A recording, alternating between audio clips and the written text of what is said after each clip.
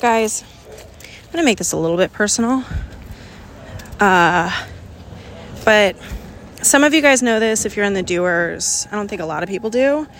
I don't really like to talk about people in my personal life without their consent.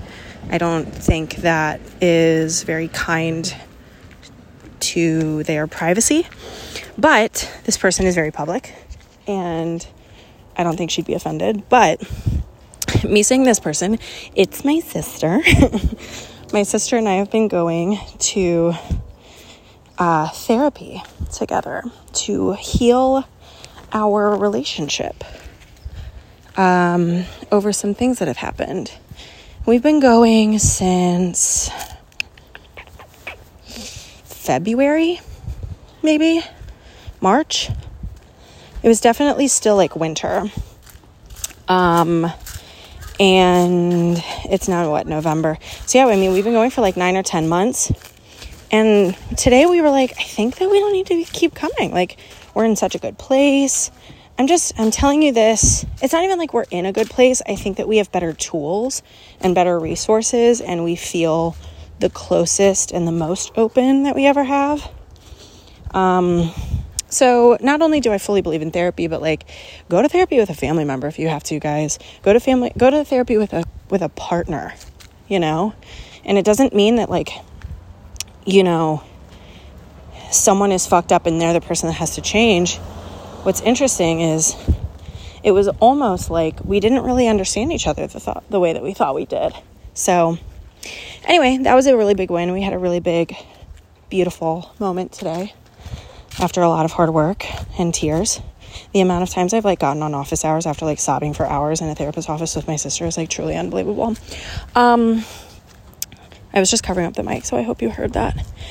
I'm heading to dinner with one of my girlfriends, and I live in like the cutest, coziest neighborhood. All the houses are like 100 years old. My house is like just a couple years shy of 100, and I want to have a 100-year party like so fucking bad. But I don't even know if I'll be living there in 2 years. But it's just the most beautiful fall day, and I'm just so happy. And I've said it before, but like, this is truly the peak. Like, it gets better than this, but feeling this safe and this confident and this happy in my life and in my business, everything else is just dessert. And the thing is, I think the hardest thing is noticing when you're in that moment. Because I could say, well, I'm still reaching for more and I still want more. And I do, but it's not necessary, I'm really happy with what I pay myself. It's significantly less than I made in the fashion industry. But I love my team. I love what we're doing. I love where we're going.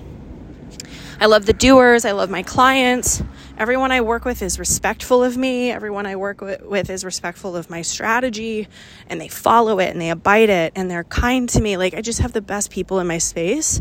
And part of that is because I curated it. And I like to give myself that win because I tell my clients to take that win. If you have a good client, you curated that, So I just feel really good. I'm also really excited about next year. I mean, this week you guys. I cannot, one day I will tell the story of this week, but it has to be really far removed, because if I told it now, you guys would be really able to connect some dots and figure out what I'm talking about and who I'm talking about. And I'm really not interested in like blasting someone, but like, your girl got rocked this week by a very unprofessional situation that fucks me so many ways I can't even put it into words. Just people are just so careless and juvenile with their businesses. Like, it's not even a business when you act that way. It's like when you are hottest man ever.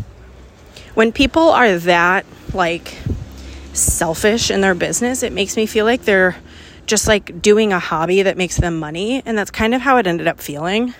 Is I was like, this is not a business. That I am not. There's no way that I'm working with another business right now. It just was, all of it was so upsetting, and the week was so upsetting, and my friends were so great in picking me up and making me feel uplifted, and my sister was so helpful, and I got to see baby Shay Shay, who I love and adore.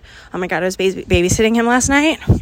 And he like cuddled up next to me because he likes to cuddle. And he looked up at me. We were watching a dinosaur documentary because he knows literally every dinosaur that's ever walked the planet. And he looks up at me and goes, "I'm having fun, Ashy."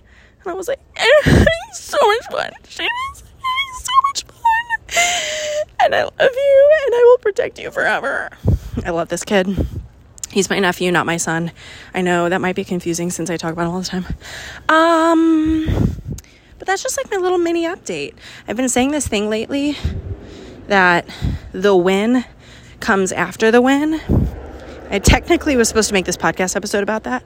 I also have a podcast episode that I want to share about assembling furniture because I had a light bulb moment. But basically what I want to tell you guys is that I should make a whole episode about it, but we have to stop selling what people get from us. Jesus, flying. Trash truck going 90 miles an hour.